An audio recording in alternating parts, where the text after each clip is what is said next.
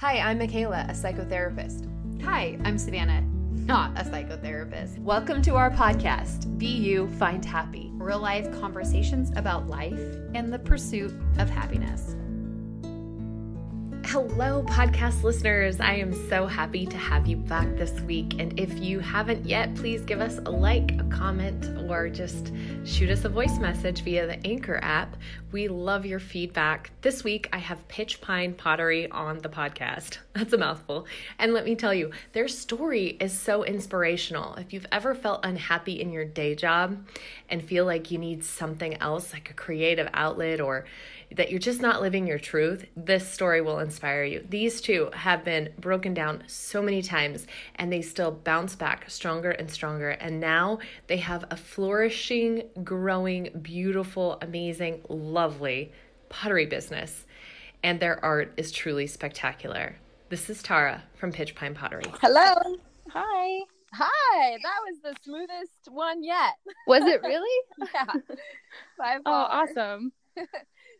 So good to connect with you on thank this you. podcast. Yeah. Thank you for having me. And I wasn't sure if your husband was coming along today.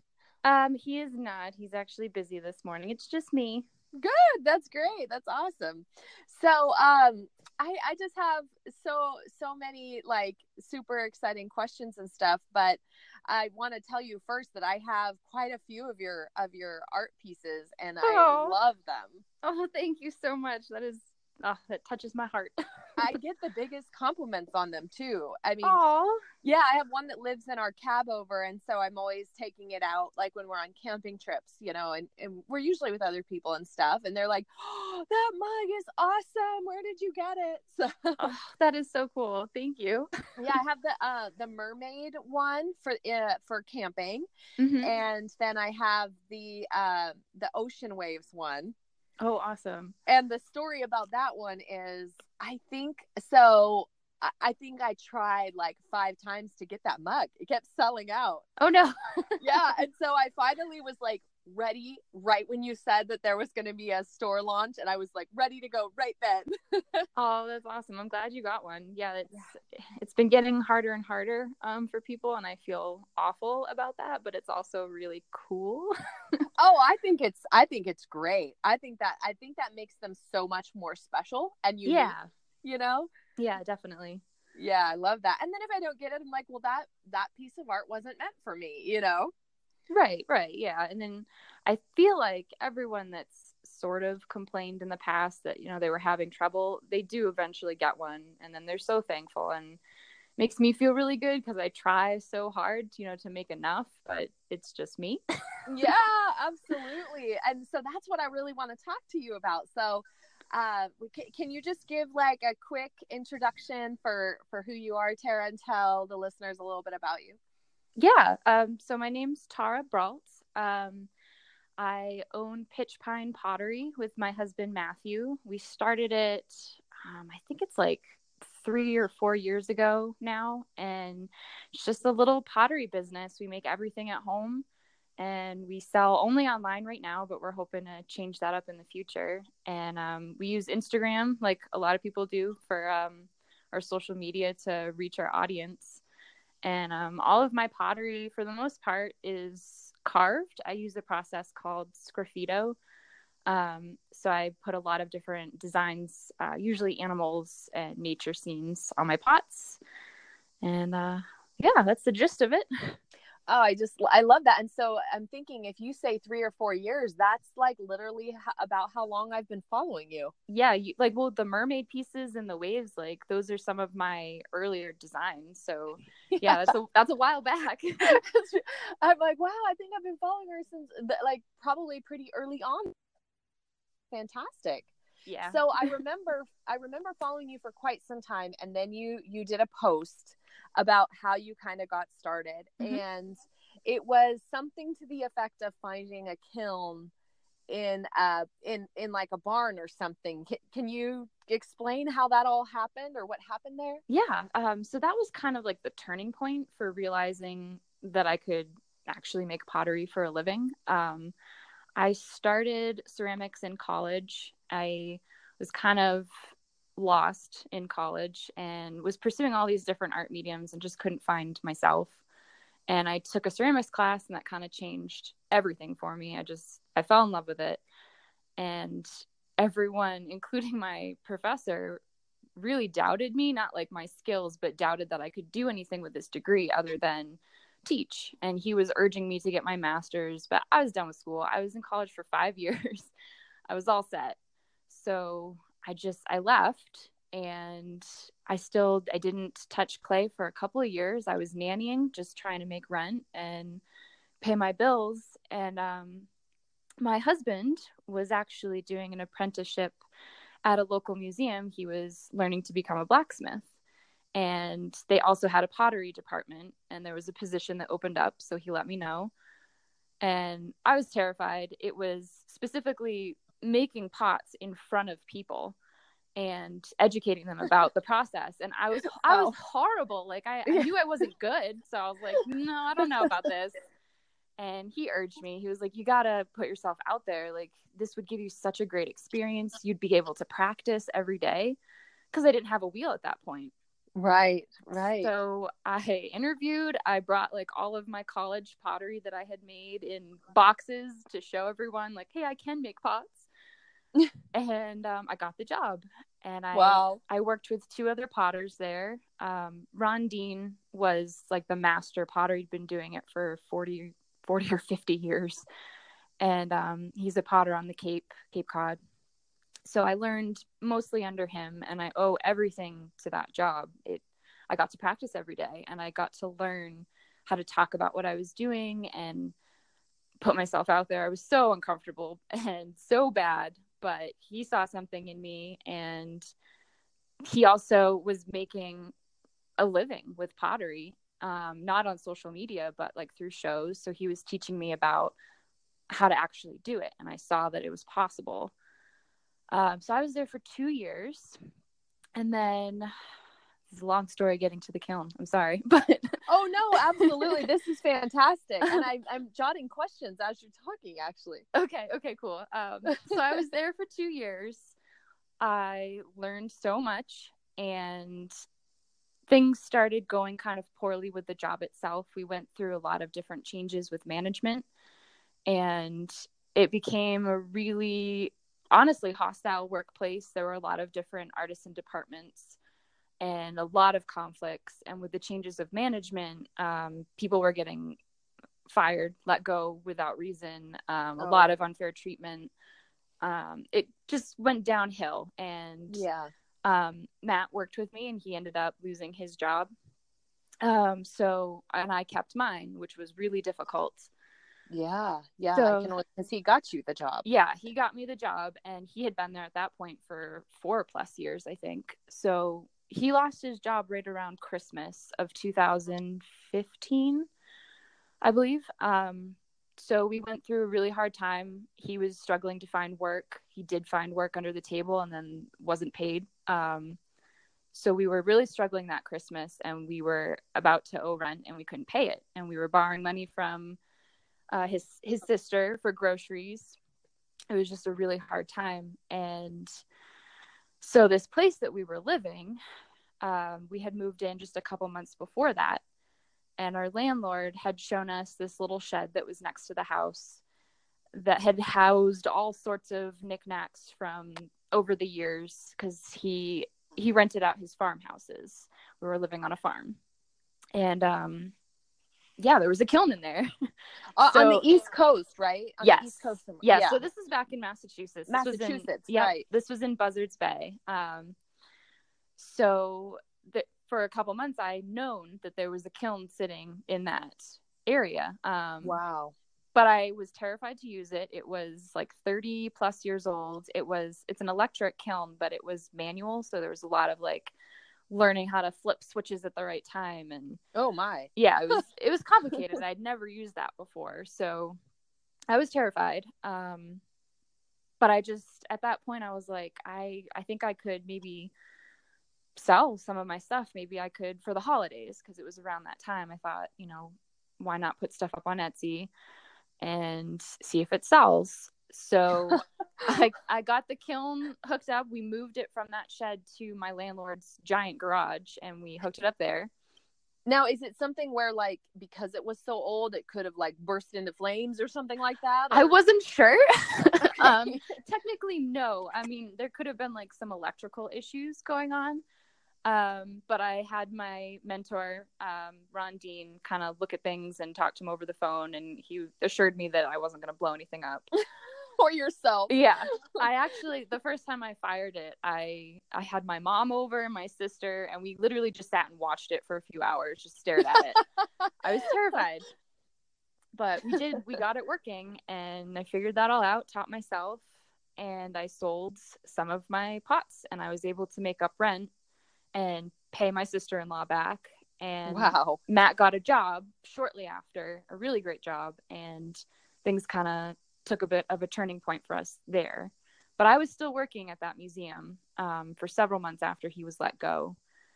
And things continued to get worse and worse. I was really unhappy coming home, you know, just crying to my mom, I can't do it. And she was urging me to make a change, but didn't really know what it was for me. And I just thought back to that Christmas of how I had sold things. And I said, you know, I think I'm just going to try it.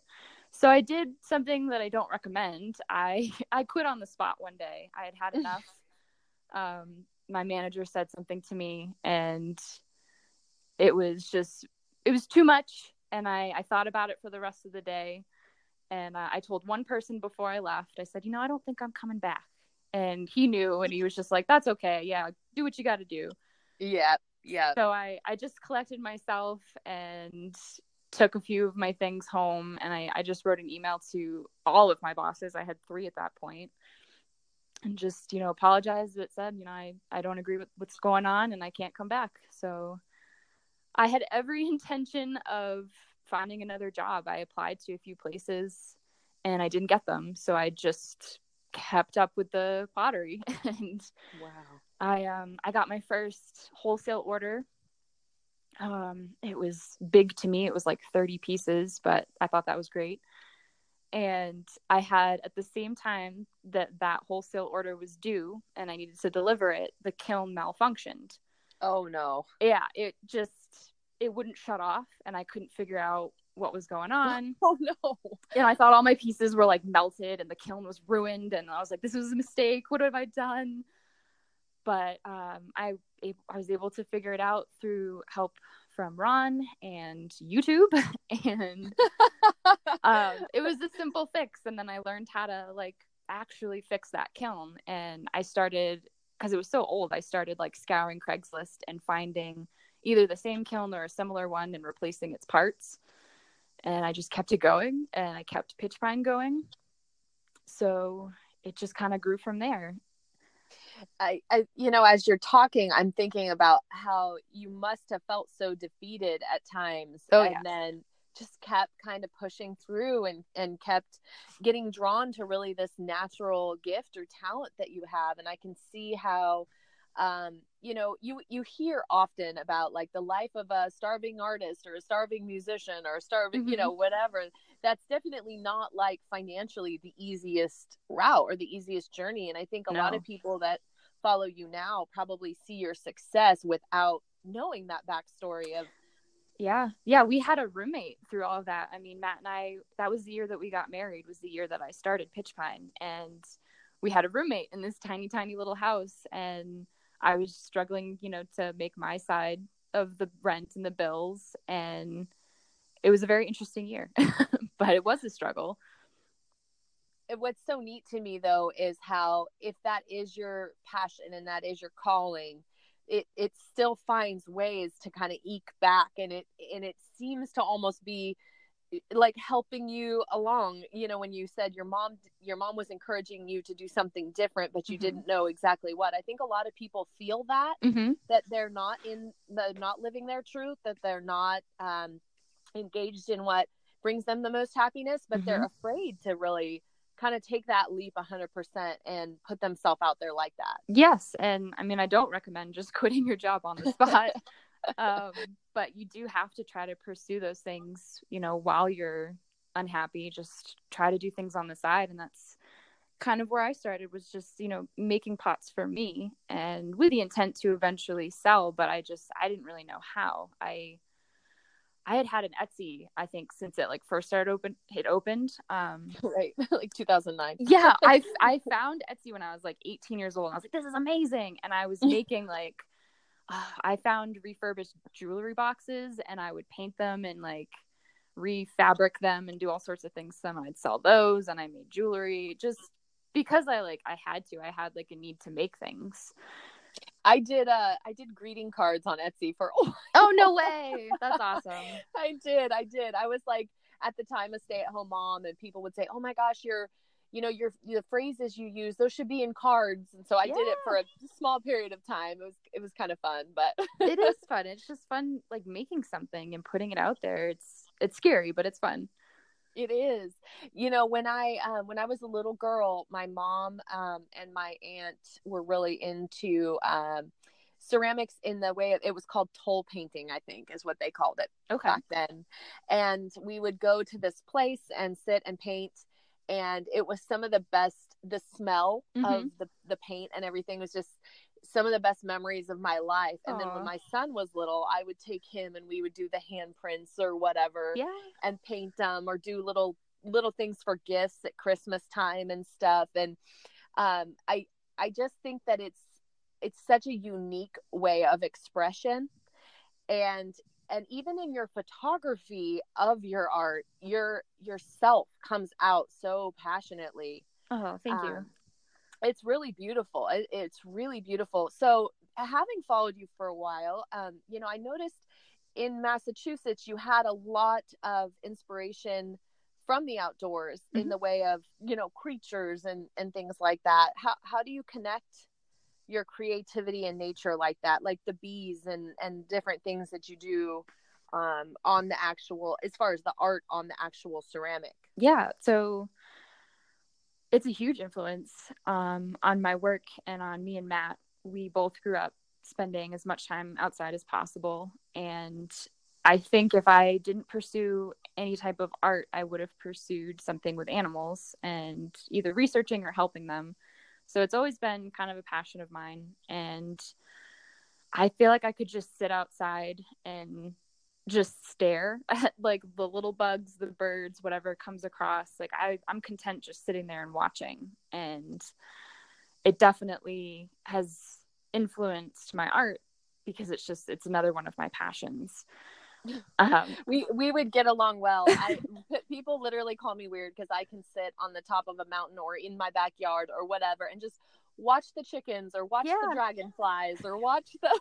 It's fascinating. We rescued a goose from the road last night. Oh, yeah, but and people say you're so weird, and I'm like, no, it's a spirit animal. It's coming to send me a message.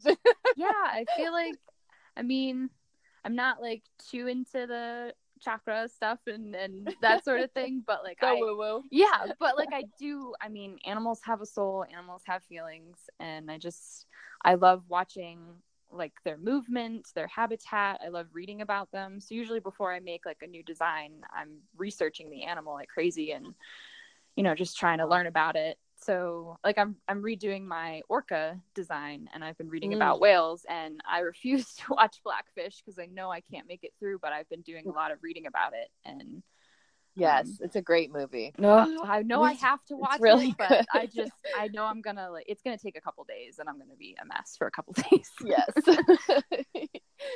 Then definitely don't watch A Dog's Purpose or A Dog's Journey. Oh no. Oh boy, yeah, that was a tearjerker. So you know, it's one thing I think too. Like I love looking at the animals and stuff, but then to try to draw one, you know, how do you? I mean, just drawing an animal is a talent in and of itself, but then to draw it on clay. Yeah, it's a whole other thing. And I'm still like, that's a skill that I'm really trying to develop. Because I started out with painting and drawing in college. Those were kind of my focuses, and my professors wanted me to pursue it, but it was kind of boring to me.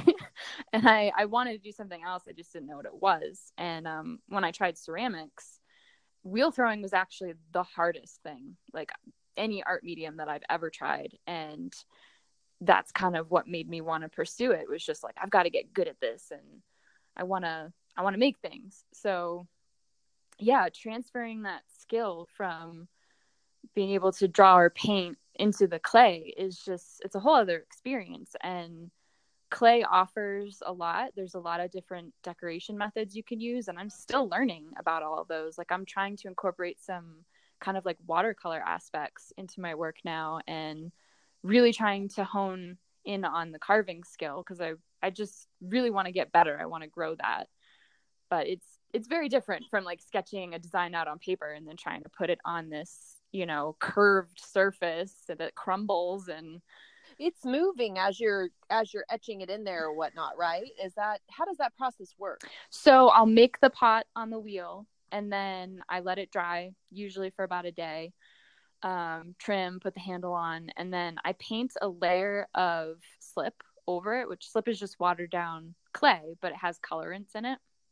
So I use black mainly. So when I'm carving out, I'm carving through that layer of the black into the white. Okay. Yeah. Okay. To the clay beneath it. Yeah, when you do the videos, they're so mesmerizing. When you put the videos in your stories. Oh yeah, I like to show I usually do a sped up version because it usually takes quite a bit longer. But I imagine, yeah. Yeah, but I like showing that part of the process. It's really neat. Yeah, I think those are some of the best. I don't know. It's neat to see the behind the scenes and even your expression. Sometimes when you get your face in there of how focused. Oh yeah, yeah. I get very serious. Yes. Well, what are you thinking about when you're in your creative mode? What's going through your mind? It depends on the day, I guess, but usually my mind's wandering. All sorts of things of like, oh, I got to do this next, and usually thinking about conversations I've had. I overanalyze everything, so I'm always overanalyzing conversations. Sometimes I'm listening to podcasts or listening to shows or movies or music, but for the most part, my mind is like off of the clay. My hands kind of have a mind of their own now. They know what to do, and I can just kind of like zone out and think about whatever I want, which is really cool. It's very meditative. Oh yeah, absolutely. It's meditative to watch. Yeah, it is to do it. Yeah. When I write, it's my husband often says it's like I'm there, but I'm not there. Like I go somewhere else, and it kind of unfolds. It's almost like what you're describing. My hands are doing their own thing. They're just clacking away on the keyboard, but it's like I'm watching a movie in my mind. Yeah, it's an interesting like juxtaposition between real world and make believe. Yeah, it's somewhere in between. Yeah.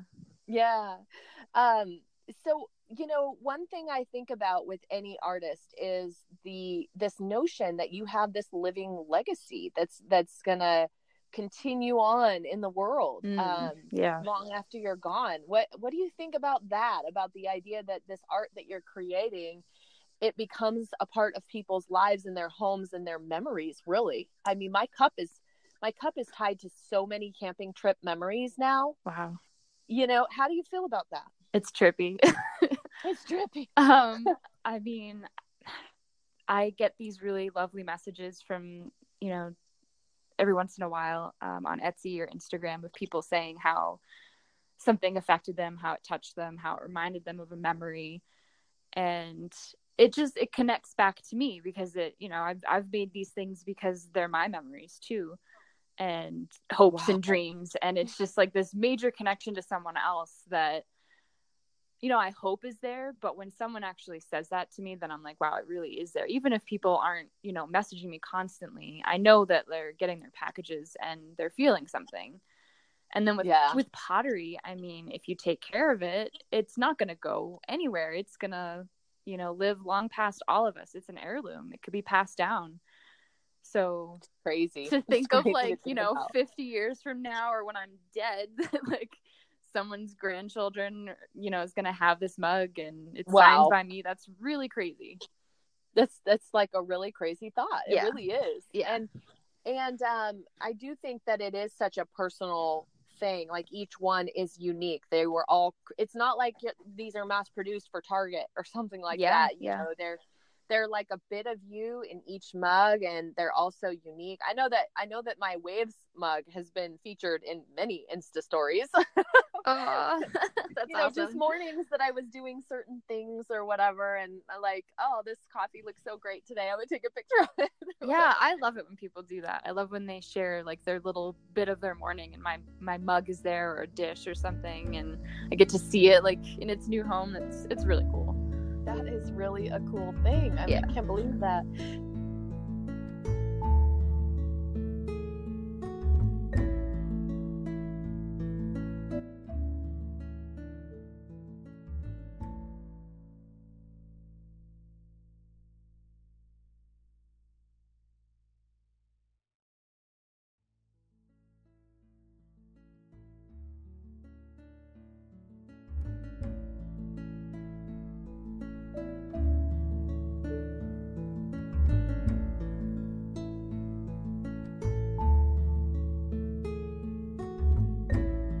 So kind of on that note of your uniqueness and your individuality and all that, I remember, this was a couple years ago now, but I remember you did a post about copycatters. And it kind of struck me, because I was feeling some of that myself in my own way, different things I had going on in my life, that the mimicking kind of behavior, and like, come up with your own gig, Yeah. Thing. Yeah, have an original thought.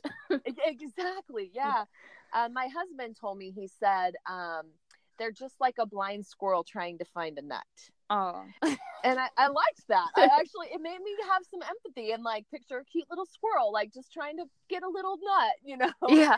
But what does originality mean to you, and how do you encourage others to find it? How do you deal with people who are copycatters?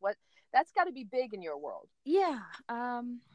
So for the most part, it's not something that I talk about a whole lot. So I think the post that you're talking about, I had like a bad experience with trying to privately talk to someone about how, their very clear copying of my work was affecting not necessarily my business at that point, but me emotionally. And that clearly, like, they were inspired by it and maybe looked up to me. And so I wanted them to like reevaluate and realize that they weren't being fair to me or to them. And the conversation just didn't go well, which was upsetting, because I really felt like I had handled it great. It was private. I wasn't like trying to embarrass them, because I've actually been on the other end of things where I've been accused, and I know how that feels. So I don't want to make someone feel awful. I just want them to reevaluate. And I think that most people don't do it maliciously. There's a lot of people, sure, that do. But for the most part, yeah, like they're just trying to find their own style. And I've been through that too. And I think like the issue now is with social media, with like everything being so accessible and so easy. And a lot of people are trying to learn online, which I think is fine. But I think they're trying to learn from their favorite artists, and then in turn they're like emulating them and not really turning that inspiration into their own work, their own interpretation of that, and it turns into copying. Right. And I think most people do know, like, oh, this is too close, this is a copy, but they just hope that they get away with it. Like either they're too small of an account or too big of an account. Or like no one's gonna say anything. But yeah, I think if you're a real artist, that there's something inside of you that like you have to create, you have to make, you're overflowing with ideas, you don't even know where to start, and you take that inspiration that you see other people making and you really do turn it into your own, where it's just completely recognizable as you. So go ahead. No, I was just going to say, what you're talking about in the way of people who are maybe lost and stuff like that. How did you find your way? You kind of described feeling in that space, in the early years. How did you find that maybe nature was your thing, or how did you kind of come to your style? Did it just kind of naturally unfold, or?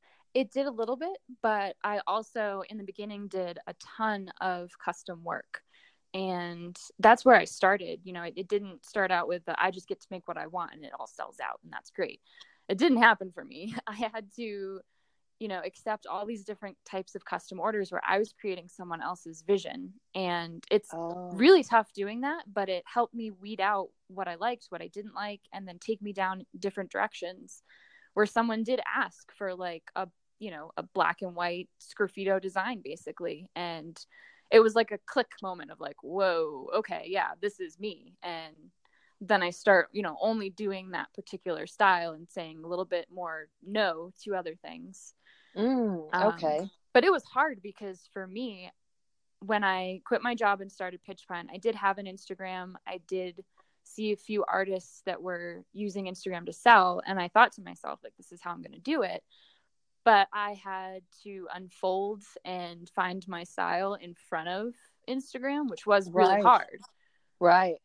So it took a while, and it took a lot of trial and error, a lot of messed up pieces, a lot of custom orders before I found it. And you have to put in the work. And that's the part that's frustrating, is when you see someone, that copies your design, your shape, your glazes, and they didn't put in the work to figure that out. They looked at yours, Yeah, that's so frustrating. Yeah. I feel like there's a very fine line between flattery and downright copying. Yes, it is a fine line. And I know it's tough, but for me, it's like, if I see something and it makes me do a double take, it's too close. If someone sends me a message and says, is this your work? And it's not, it's too close. Those are kind of my two parameters. Right.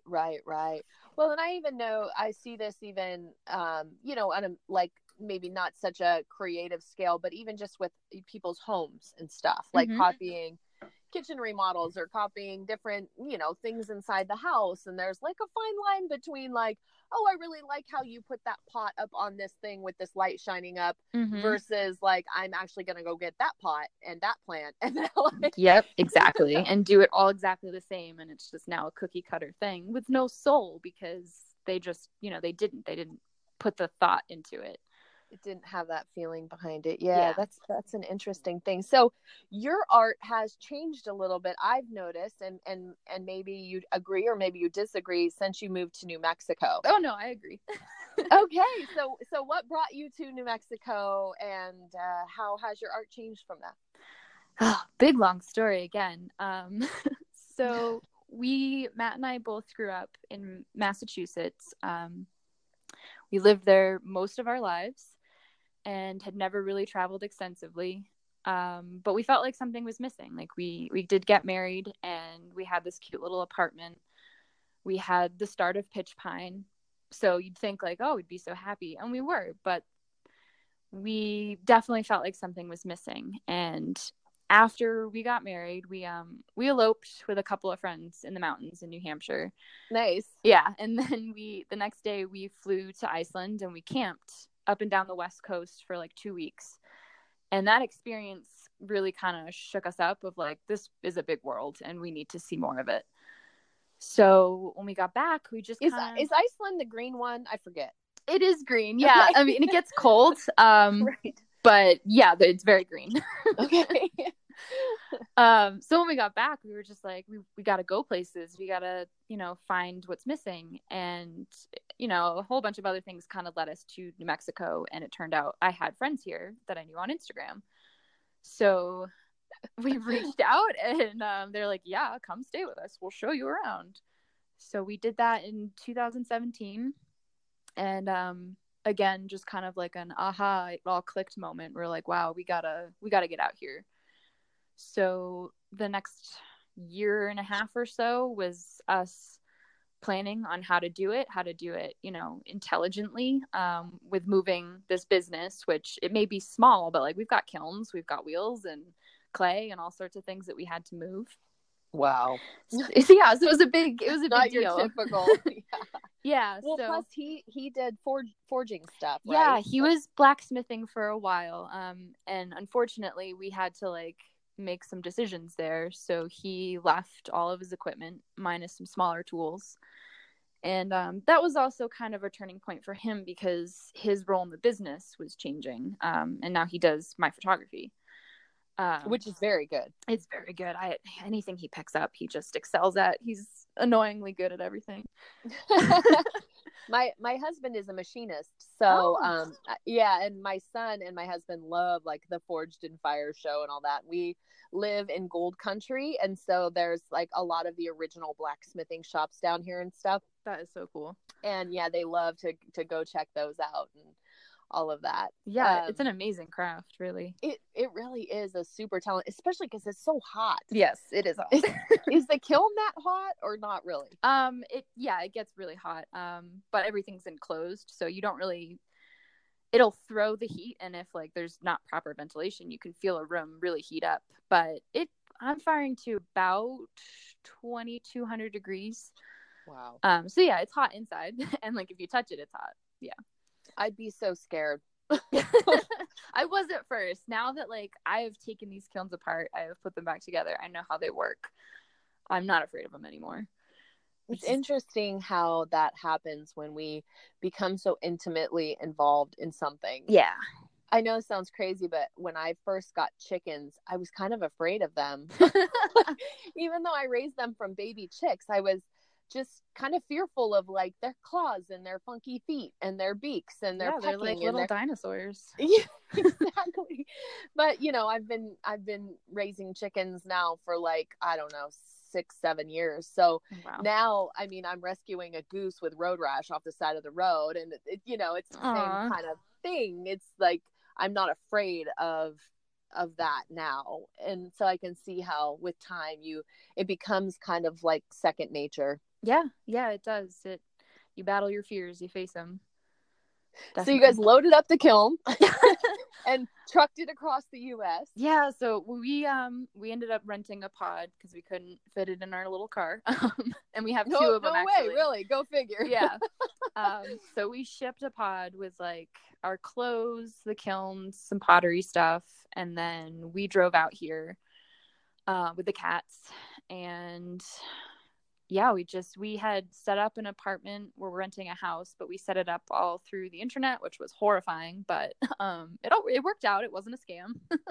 Wow. Yeah, so we just decided to do it. And like our one stipulation before we left Massachusetts was to just have like our financial affairs in order. So we, wanted to make it through the holiday season. We wanted to save up. My big thing was that I wanted to pay off my student loans.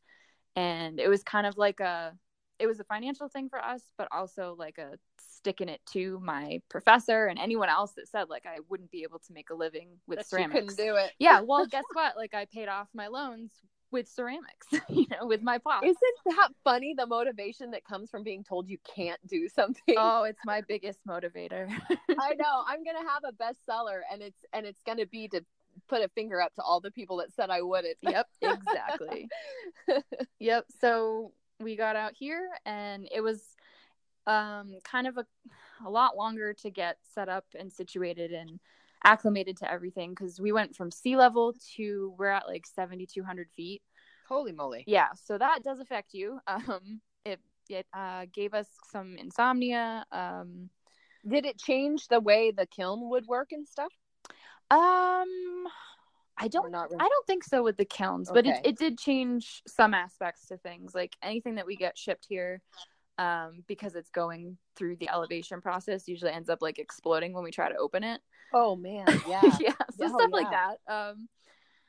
But yeah, to get back to like how it changed my work, one of the reasons we also came out here was because we both suffered from seasonal depression in Massachusetts. Mm-hmm. It's just it can be a very dark place a lot of the year, and we've kind of pinpointed that was a problem of ours when we came out here and saw the sunshine. And like, I think we really need to make this change for ourselves. So coming out here with the light, all the colors, everything so vivid, it did make me want to add more color into my work. And on top of that, there's a whole host of new plants and animals to be inspired by. So that's definitely, I'm trying to like rein myself in most days, because I'm like freaking out over all the things I want to make. But yeah, it's definitely impacting. And then the other part to it is, I think that my work actually does fit in better here, because I've had people comment saying on some designs like, oh, I love how New Mexico has influenced your work. And at first I'm like, because it's a design that I've been making for years that I made back in Massachusetts. But then I realized, like, it's because it fits in here. It's because it stands out in this environment. Yeah. But fits in at the same time. And I just think it's more relatable here. You just posted one that I'm like, oh my gosh, I love it. And I missed the sale this week, but it was it was like a wavy kind of multicolor, like there wasn't any actual animal or anything like that. Just glaze. Just glaze. Oh, it was so pretty. I was like, wow. Is that an original design or is that New Mexico? Is that like the orange and teal? Yes. Yeah. Yes. That's New Mexico. That's me, like, really experimenting with glaze and colors because I wanted something super vivid, especially for this summer. It's gorgeous. Oh, thank you. Yeah, I love that piece. I'm definitely gonna make a ton more. A bowl like that, like a whole bowl. Yes. You know. Yes. It's so pretty. I bet my husband's probably like, how many more mugs do you need? There's no limit in my opinion. One for every day of the month. Yes. I think that's where we're at. And I'm always so afraid. Like, my husband is famous for taking a cup of coffee and then in the truck with him and then to our shop. All of our mugs wind up at the shop. Literally, he had mine in his hand and I'm like, put it down. Oh no. Yeah, like absolutely not. You are not even, don't think about it, you know. Yeah, I've had customers tell me that they have like a special shelf or hiding place and that like they tell their children and husband they cannot use it, and it cracks me up, but I understand, like it's a little piece of art. I get it. And so even if the housekeeper's coming over or something like that, it's like put away in a special spot so she doesn't try to like wash it or drop it or, you know. Yep. It's true. It's crazy, but it's true. I love that kind of stuff though. When I went to Costa Rica, a person, a native there made me a bowl out of wood and I watched the process of the whole thing. Yeah. And then, you know, they start it and then by the time you're done, like visiting the plantation and everything, then they're done with it. But it's such a special bowl. You know what I mean? It has such more meaning than just, like I said, something from the shelf in Target. Definitely. Yeah. You saw the hands that made it, you know? Yes, exactly. So, so how many pieces can you make in like one session and how long is a session? So because of my training at the museum that I worked at, it was definitely like a production setting. Okay. So I make things a lot faster and more efficiently now, thank goodness. All because of that job. But it changes. I think the most I've ever made, like in one day of throwing, was about 120 pots. Oh, wow. I don't, again, necessarily recommend that because of the nature of ceramics. Like the clay is going to dry, and if you don't have enough time or the right environment in your studio to get to things that need to be trimmed or you need to put handles on or whatever, it can be a difficult thing to do. So I try to spread it out more these days, and I make about 30 a day. And that usually takes me about an hour and a half to 2 hours. And I also have been trying to slow down a bit more because I realize if I spread it out this way, I don't need to be pushing myself as hard. Right. So about 30 a day. Lately I've also been trying to throw in a couple more specifically for myself and for, like, you know, me and Matt to have some things at home, because I normally only keep the ones that are like unsellable. So I wanted to make things for us. It's fun. They say, you know, like the hairstylist has the worst haircut. It's true. I have the worst pots. They're all wonky and like Yep. chipped. So I also noticed that you take a lot of care in your packaging process. I imagine that takes a lot of time too. Yes, and Matt is entirely in charge of that because he's way better at it than I am. That everything shows up like perfect, no damage, like really well packed. Yeah, that's all him. Sure. He came up with his own system. So we source newspaper locally, and that's kind of our padding. And then very minimal bubble wrapping. We're trying to like reduce that completely, but it's ceramic, so it's kind of difficult. Yeah, especially with the handles on the mug. Yeah, we have to really consider, you know, we don't want things to break. So a little experimentation going on there, but yeah, since he took over my shipping well over 2 years ago, and for a solid year and a half, we had 0 breakages.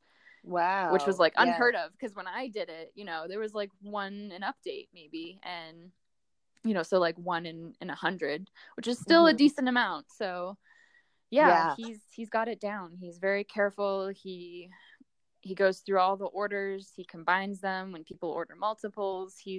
It's his thing, and he's incredibly good at it. So your business is probably like quadrupled or something more in the last 3 years then. Yeah, just about. Yeah. It's great. That is crazy. I mean, I've even seen your Instagram growth, just in your follower count and stuff. It's crazy.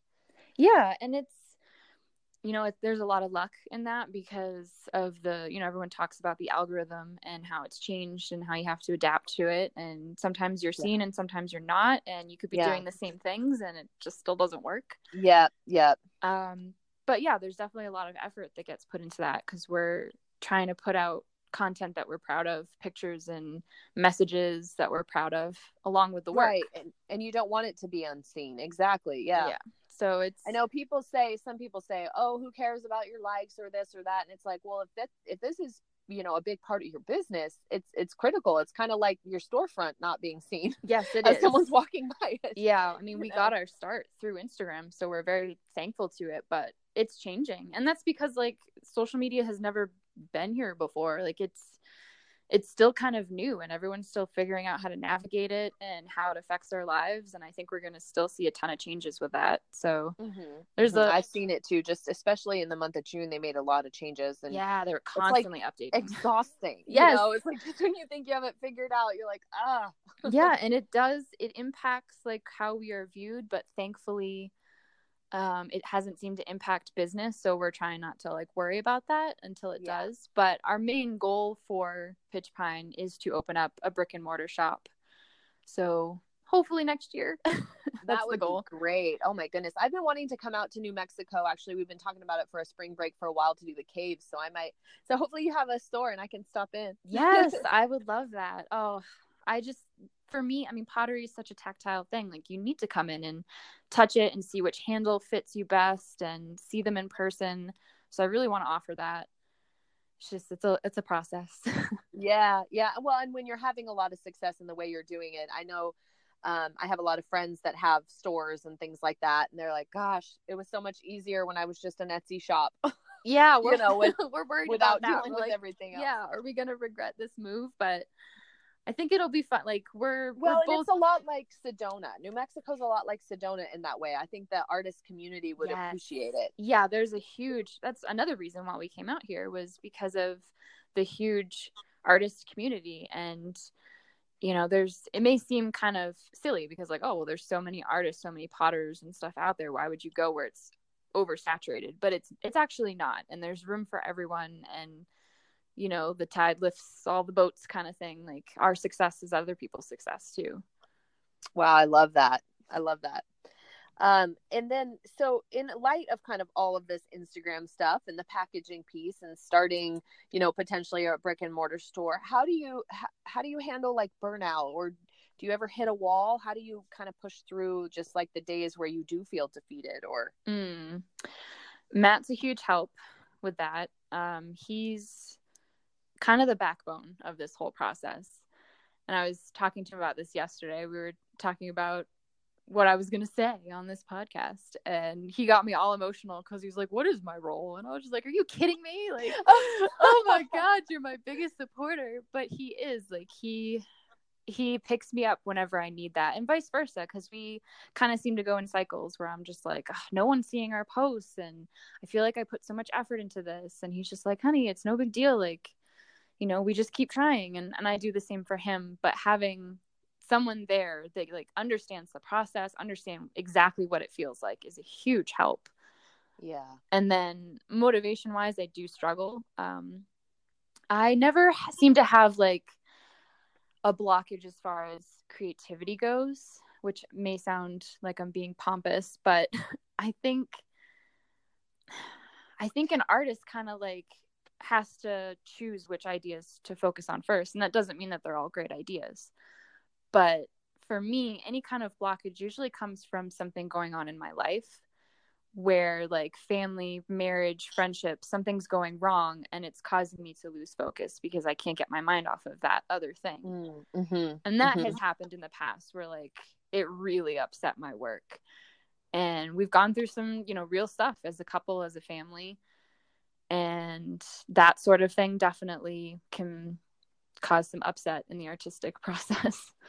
So for me, it's always about figuring out how to either handle the situation or get away from it entirely and, you know, realign and meditate and figure out how to center myself again. I love that. As a writer, for me, it's, I don't really hit a wall or burn out. I just shift the way that I write. And it is usually from external things that are not, you know, it's never, if I pick up the pen, I'm going to, there's going to be words flowing. That's going to happen for sure. Yeah. But it's when I start to feel down on the way things are going or not going, or, you know, somebody else's opinion of what I'm doing or something like that, that really starts to kind of wear on me. But then I always seem to get a little win. Like, yeah, I like to say it's like the perfect drive in golf, you know, it keeps you coming back to the game. Oh, definitely. That happens for me too, because you know, I'll have like a whole load of pots that didn't come out great or that are completely ruined, and then the next load is perfect, and I'm just like, okay, well, this is why I'm doing this, you know, after a moment of like, why me?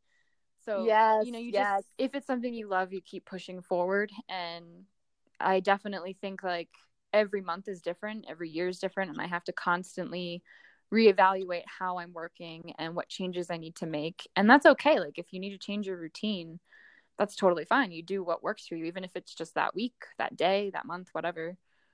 You just mix it up. Exactly. I know. I feel like I've been, you know, I'll get a lot of rejection on a query letter or something like that for a new novel. And, you know, people don't see that piece of it, but then it's the little win that I get on being on a radio show for a book that I wrote, that it's like, okay, there is someone who believes in what I'm saying or what I'm doing, you know. And I think those little messages probably mean a lot. Like, I know you described earlier when someone says, I love my mug, or it, you know, this memory is what was made with this mug or something like that. That's gotta be some level of motivation for you. Oh, definitely. Yeah. Anytime I see a message like that, it makes me instantly say like, this is why I do it. It's not just for me, you know. I mean, I think I had a post about this not too long ago. I would definitely still be making pots for myself, even if they didn't sell. But the fact that I can, you know, do this and connect with people is definitely like a huge reason as to why I'm doing it now. Absolutely. Yeah. And I think that's probably part of the nature of being an artist, is that you do want to share it with the world. Yeah. You do want it to have an impact in some way. I know for me, I feel that a lot, you know. I would still be writing if nobody was reading it. Yeah, but it's really great to have a response and have someone say like, oh, I related to that, and makes you feel really good. So on that note, where can people buy your stuff? How can they find, you know, the upcoming things and the releases and all that stuff? Do you have a newsletter? Is it just, we do. You have a website? Yeah. So pitchpinepottery.com is where you can sign up for our newsletter, which we only do usually 1 to 2 emails a month, just letting you know when we're going to be stocking the shop. So normally I work all month making what I can, and then we have a date set that we're going to put it all up at once.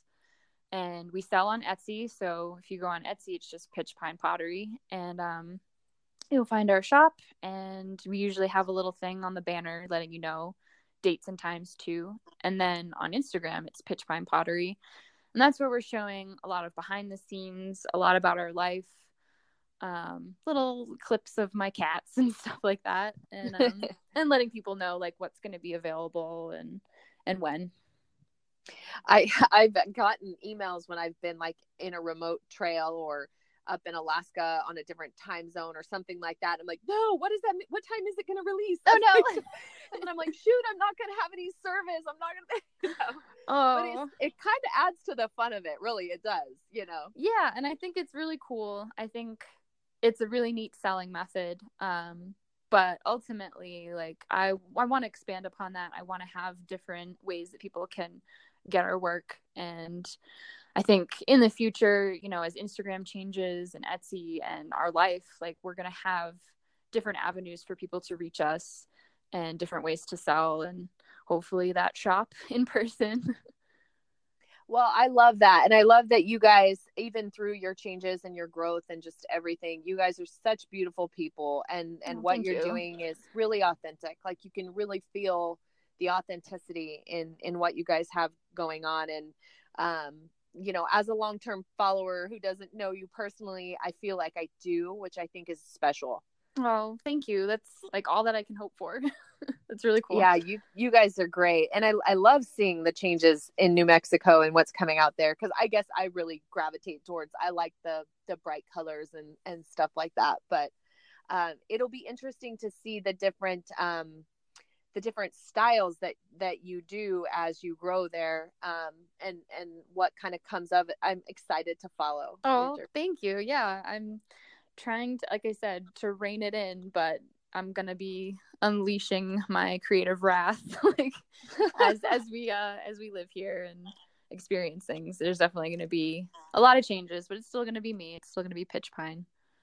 Absolutely. Yeah. And then, you know, one just kind of personal thing, I'd love to see a story or something on the different styles. You know, you mentioned like graffiti or Sgraffito. Yeah. Mm-hmm. Like, I'd love to see a behind the scenes story on, like, this is this style, and better understand that too. Cause I know that it does get complex, you know, it's not just ceramics. There's all these different techniques. That's a really great idea. Yeah. To show, you know, what I'm trying to describe. Yeah. I would love that. I would love that. So I'll be on the lookout for it. Yeah, I'll do it just for you. Oh, I love that. Well, thank you so much for coming on the Be You Find Happy podcast. Thank you for having me. This was really fun. This has been a Be You Find Happy podcast. For more inspiration, check out our links. Bye-bye. Bye-bye.